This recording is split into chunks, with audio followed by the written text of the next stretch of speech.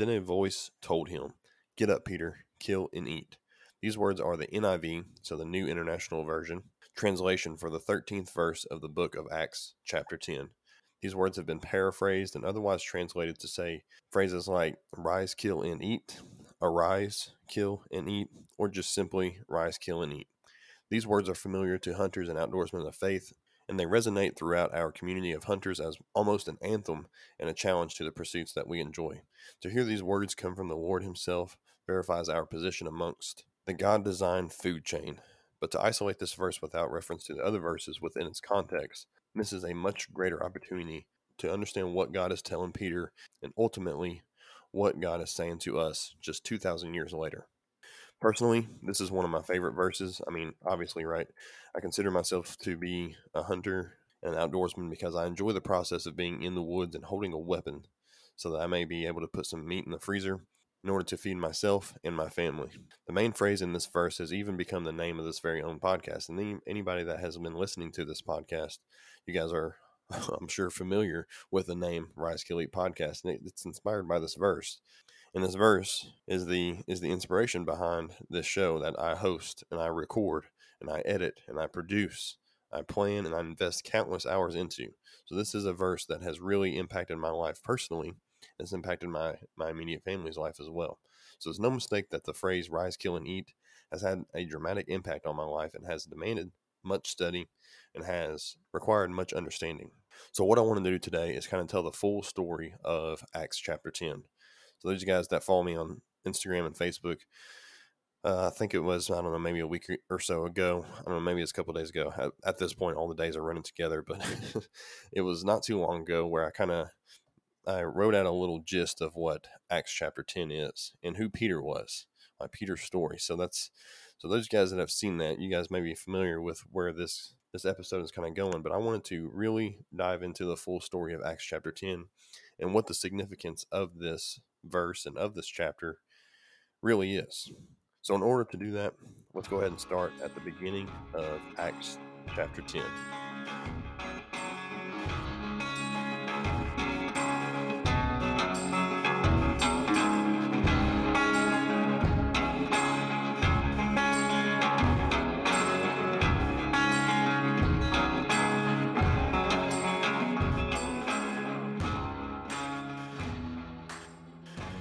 All right, so let me first begin by prefacing that I am by no means a Bible scholar and that I didn't go to seminary in order to formally study the Bible.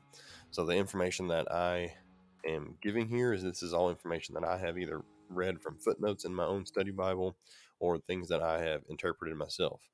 Okay, so I try to read the Bible at least once a day, sometimes maybe twice if I can get to it and if I can prioritize it enough to do that.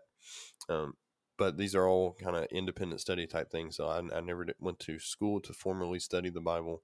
So these are my interpretations and my findings, I guess, through my own study. So I just feel that anytime I'm referencing the Word of God, because it's the infallible Word of God, that I have to say that. I just feel that whenever I'm referencing the Word of God for what it is saying, that I have to preface with that.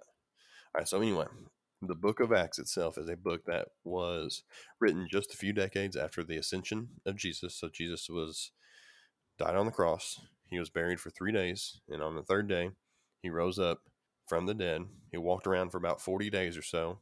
Okay. And then from there, he ascended up to heaven.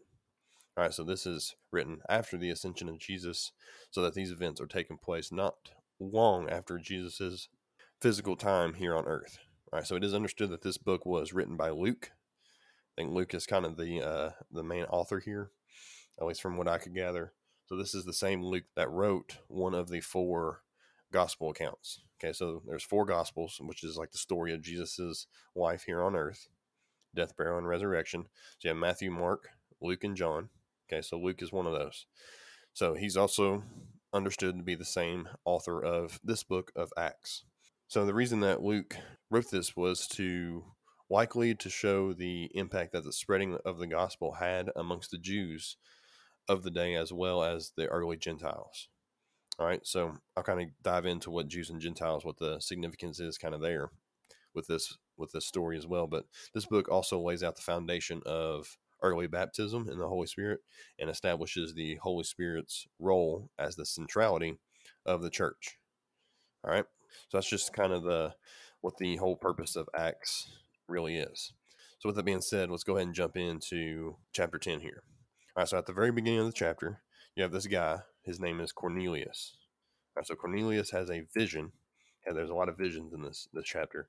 So he has a vision of an angel appearing to him, and this angel acknowledges Cornelius's heart and his generosity. So Cornelius is a God-fearing man, and this angel is acknowledging that.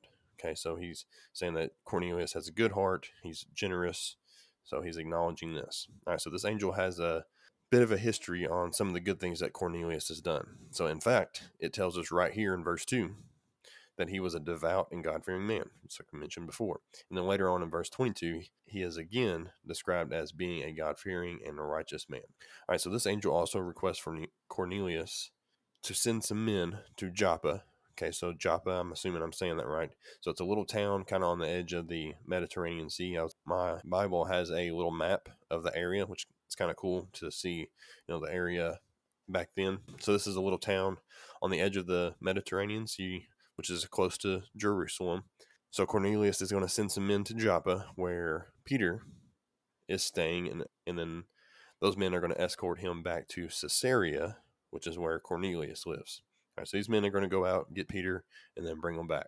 All right, so that's kind of where this is as far as the beginning goes. So then in verse 9, the story skips to the next day where Peter is planning to go up on the roof of the house that he is staying in order to participate in his regular time of prayer. All right, so prayer was a huge deal for early Christians, and hopefully it still is today. But this is significant in this story because it is noon, so this is in the Middle East near Jerusalem. So I mean, it's very hot. It's likely very hot during this time of day. So Peter is going up to the roof to kind of get away from everything, just kind of focus on God, focus on his prayers. So he was going up there for his regular time, his regular noon prayers. So it says that this was happening around noon. Okay, and it is understood that many of the early Christians, they had this time that was devoted to prayer. So while Peter was up there on the roof doing his regular prayer time, he begins to get hungry. Okay, it's lunchtime, it's noon. He's probably getting hungry. And it says that he falls into a trance. Right, so that fact that he is hungry during all this will actually end up having some significance here in the next few verses. But during this trance, Peter has a vision. Okay, like I said, there's another vision. All right, so in this vision, it says that heaven opened up and a large sheet, I'm assuming like a bed sheet, I'm sure something like that. A large sheet was let down from heaven and presented before Peter. All right, and on this sheet, again, remember this is a vision. On this sheet, there contained all kinds of animals, including reptiles and birds. All right, so here's where it gets to do the part that most of us are familiar with. All right, so verse 13. A voice from heaven says to Peter, "Get up, kill, and eat."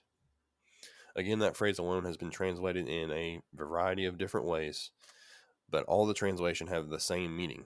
And it is that literally Peter is to get up from his prayers, okay? Get up and get some food. All right, so like I said before, he was getting hungry. He needs some food. It's time to get up, all right? So Peter responds to the voice when this happens by saying, "Surely not, Lord. I have never eaten anything unclean or impure." All right, so traditionally, by Jewish law in different traditions, up to this point, certain animals were to be eaten and certain animals were not to be eaten for the sake of being spiritually unclean. Okay, but the Lord has kind of a different plan for these animals at this time. So once Peter responds by saying that he doesn't eat anything that's considered unclean, the Lord is going to respond again by saying, "Do not call anything impure that God has created." All right, so the Lord tells Peter to get up, get some food, eat what I'm giving you here. There's all kinds of options here. Eat what I'm giving. Peter's like, "No, I can't do that. I don't want to be ceremonially unclean. I can't be spiritually unclean." And the Lord says, "Don't worry about it, because what I have made is clean." All right, so this whole exchange, it occurs 3 different times. Okay, so then after that third time, the sheet that was full of animals is then brought back up to heaven, and then the vision kind of ends at this point. All right, so remember, this is all kind of a vision. So after this vision takes place, Peter is left sitting there wondering what all this even means. But right about this time, the men that Cornelius sent the day before approach the house where Peter is staying, and they are looking for him. All right, so just as Cornelius requested based on the vision that he had. So Peter's sitting here trying to figure out what the heck just happened. And these guys that Cornelius sent the day before, okay, they show up at the house. All right, so I think it's also important to note that the Lord had this 100% organized. Okay, this whole meetup, it was all 100% organized and arranged by him. That he was arranging this meeting for Peter to meet with Cornelius at this house in order to ultimately give the message that he ends up giving later on in this chapter, okay, which I'll get to here in a second. I just think this is a really cool illustration of how God works and how he is constantly organizing our plans in order to fulfill his purpose. Okay, so we can make our plans, but ultimately, God is the one that's going to fulfill the purpose. God is the one that's going to be the one in control of those plans. All right, so anyway, Peter is sitting on the roof, still trying to figure out what the vision from earlier means, when the Spirit speaks to him again to tell him that there will be a few men coming to this house, and they will be looking for him, and to go down with them because they had been sent by God. All right, so Peter's sitting there trying to figure it out. Men walk up, and God tells him again. It's like, these guys are come here to see you. I have sent them. It's all right. Go ahead and go with them. So then Peter gets up, leaves the roof of the building, and heads downstairs to meet these men that were sent by Cornelius. All right, so once he gets down there, the men kind of let him know that Cornelius had requested to see him because an angel had appeared to him, letting him know that he needed to hear what Peter had to say. All right, so all this stuff is going on within a matter of, a couple days, and this whole arranged meeting was all organized and planned by God. So I'm assuming, it doesn't really say, but I'm assuming that they went ahead and probably ate the food that was being prepared, and they end up staying at that house for that evening and that night, and then the next day they get up and leave towards Caesarea, which is where Cornelius was expecting them at his house. So the men, they escort Peter to Cornelius's house in Caesarea, and after another day of travel, Peter arrives and enters the house, and Cornelius immediately falls at his feet. But the way that Peter responds to this is incredible and displays Peter's true character. All right, so Peter, he bends down, picks him up off the ground, and says, I am only a man myself. All right, so Cornelius had, I guess, this idea that Peter was worthy of falling down and praising his presence. Okay, but Peter's like, no, I'm just like you. Like, we are the same here. All right, so I'm just somebody. I'm just a guy that is being used by God. Okay, just like you are. So I'm only a man myself. Is how he kind of responds to that. I just think that's a great display of Peter's humility in his service and in his ministry. I think a lot of that stems from the events at Jesus' crucifixion. So if you guys aren't familiar with that, Peter denies knowing Jesus prior to going to the crucifixion, or prior to going to the cross, and is later reconciled with Jesus from this event. So I think a lot of that kind of stems from that. But so he's not there for his own purpose. He's not showing up to Cornelius' house for his own purpose, but he is there for the purpose of fulfilling God's purpose for him. It's also important to note here at this time in history, and it says that right here, that it was illegal in the Jewish law, okay, the law of the society right now, or at this time, it was illegal in the Jewish law for Jews and Gentiles to associate with each other. All right, so in this specific scenario, it's technically illegal for Peter, a Jew, to associate and visit with Cornelius and his family because they are Gentiles. All right, so Jews are defined as God's chosen people of Israel. Okay, so of course in the Old Testament, the Jews were God's chosen people and they originate from Israel, whereas Gentiles are classified as pretty much anybody else. Okay, so if you're not a Jew, you're considered a Gentile. Okay, me personally, I would be considered a Gentile at this time. All right, so it's illegal at this time for Jews and Gentiles to associate with each other. They can't really hang out together, can't really be there be in the same presence as each other, which is just crazy to think about. But this was something that was going on at this time. All right. So moving on in the story, Peter is standing in Cornelius' house, which is full of Cornelius' family members and his neighbors. He brought over a bunch of people just so they could hear what Peter had to say, because he knew it was going to be something good, because all this stuff was planned by God. So he had this faith that what Peter was going to say was going to be something good. And here's where Peter's vision from earlier, the rise, kill, eat vision, if you so to speak, from verse 13, comes back into play. All right, so remember that God ultimately is telling him to not call anything that he has created unclean or impure. All right, so just kind of keep that in mind as we're kind of going forward here. So it says that in verse 34, Peter begins to put the pieces of the puzzle together. Okay, so and then he kind of realizes that his vision from a few days ago, the rise, kill, eat vision, was setting him up for this moment right here.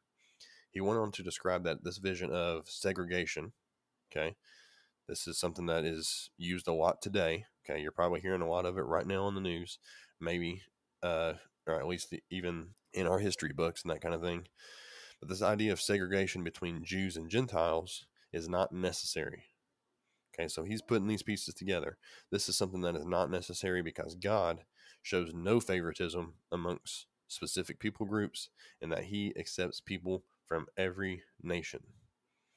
All right, so that's a huge statement that's happening here in chapter 10. All right, because remember, prior to this, Jews and Gentiles, two groups of people that were probably different skin colors, or different tones of skin at least, from different locations, different family backgrounds, even some different belief systems.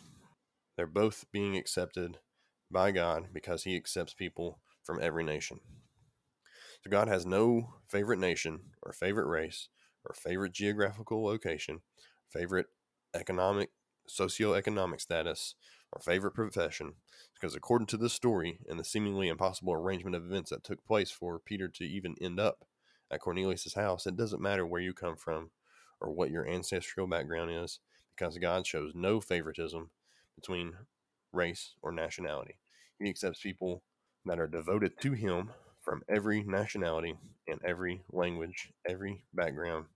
And he is interested in our hearts, not where we are from, where we were born, or where our ancestors were born, but he is interested in our hearts, our devotion to him. We have absolutely zero control over those things. Okay? You can't control where you were born. You can't control the color of your skin. You can't control where your ancestors were born. You can't control the actions of your ancestors. Okay?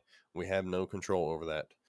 These are things that God has designed specifically for us and for a purpose, and that purpose is to ultimately fulfill his purpose, just as Peter and countless others did here. That purpose is to tell the gospel of Jesus, and that access to salvation is available to all nations and to all languages.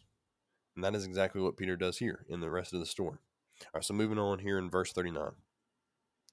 Peter tells the story of Jesus' death, his burial, and his resurrection. All right, so he tells the whole story. He gives the story of the gospel. So see, Peter was one of the original 12 disciples. So Peter was there with Jesus. He traveled with him. He taught with him. He was there to help him, and he loved him and followed him during his physical time here on earth prior to his crucifixion, and then again and after his resurrection. Peter was there. He saw it all happen.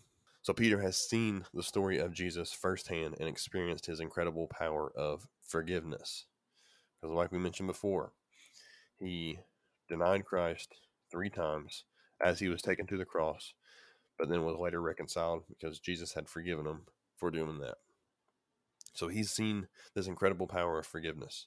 All right, so moving on here in the story, as Peter was speaking to the group gathered in Cornelius' house, the Holy Spirit came over all that was there, and they celebrated and rejoiced together. Okay, so both Jews and Gentiles, 2 people groups, all right, they participated in praise and baptisms together here at Cornelius' house.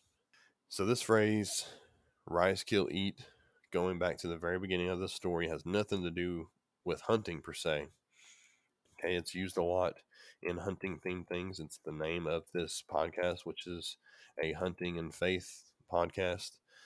So but this verse itself Okay, when you look at the context of this verse, it really has nothing to do with hunting, but it's actually about sharing the good news of salvation through Jesus for people from all backgrounds and nationalities. But for us, as hunters, it also verifies our God-given passion to pursue and consume the animals that He has given us. He is the creator of these things, and He is the one that has labeled them as clean so that we might enjoy them during our next meal. We don't have to feel immoral or wrong when we are pursuing and consuming these animals because they are a gift from God Himself in order for us to have physical sustenance to maintain our energy. Okay, in this story, the food that was presented to Peter by the Lord was not just a means of giving Peter sustenance for that day, but it was a display of God's mighty creation, and it was a means for us today to understand that we are all part of His creation, and that we are all created equally for His purpose, and that purpose is, of course, to know Him. But it can't stop there. Okay, so if the phrase rise, kill, eat is something that you can resonate with, then it can't stop there. We must use that opportunity as a platform to share the story of salvation through Jesus to people from every tribe, every language, and every nation. All right, so thank you guys for listening to the Rise Kill Eat podcast today, and I appreciate the ongoing support from people from all over the country and really all over the world.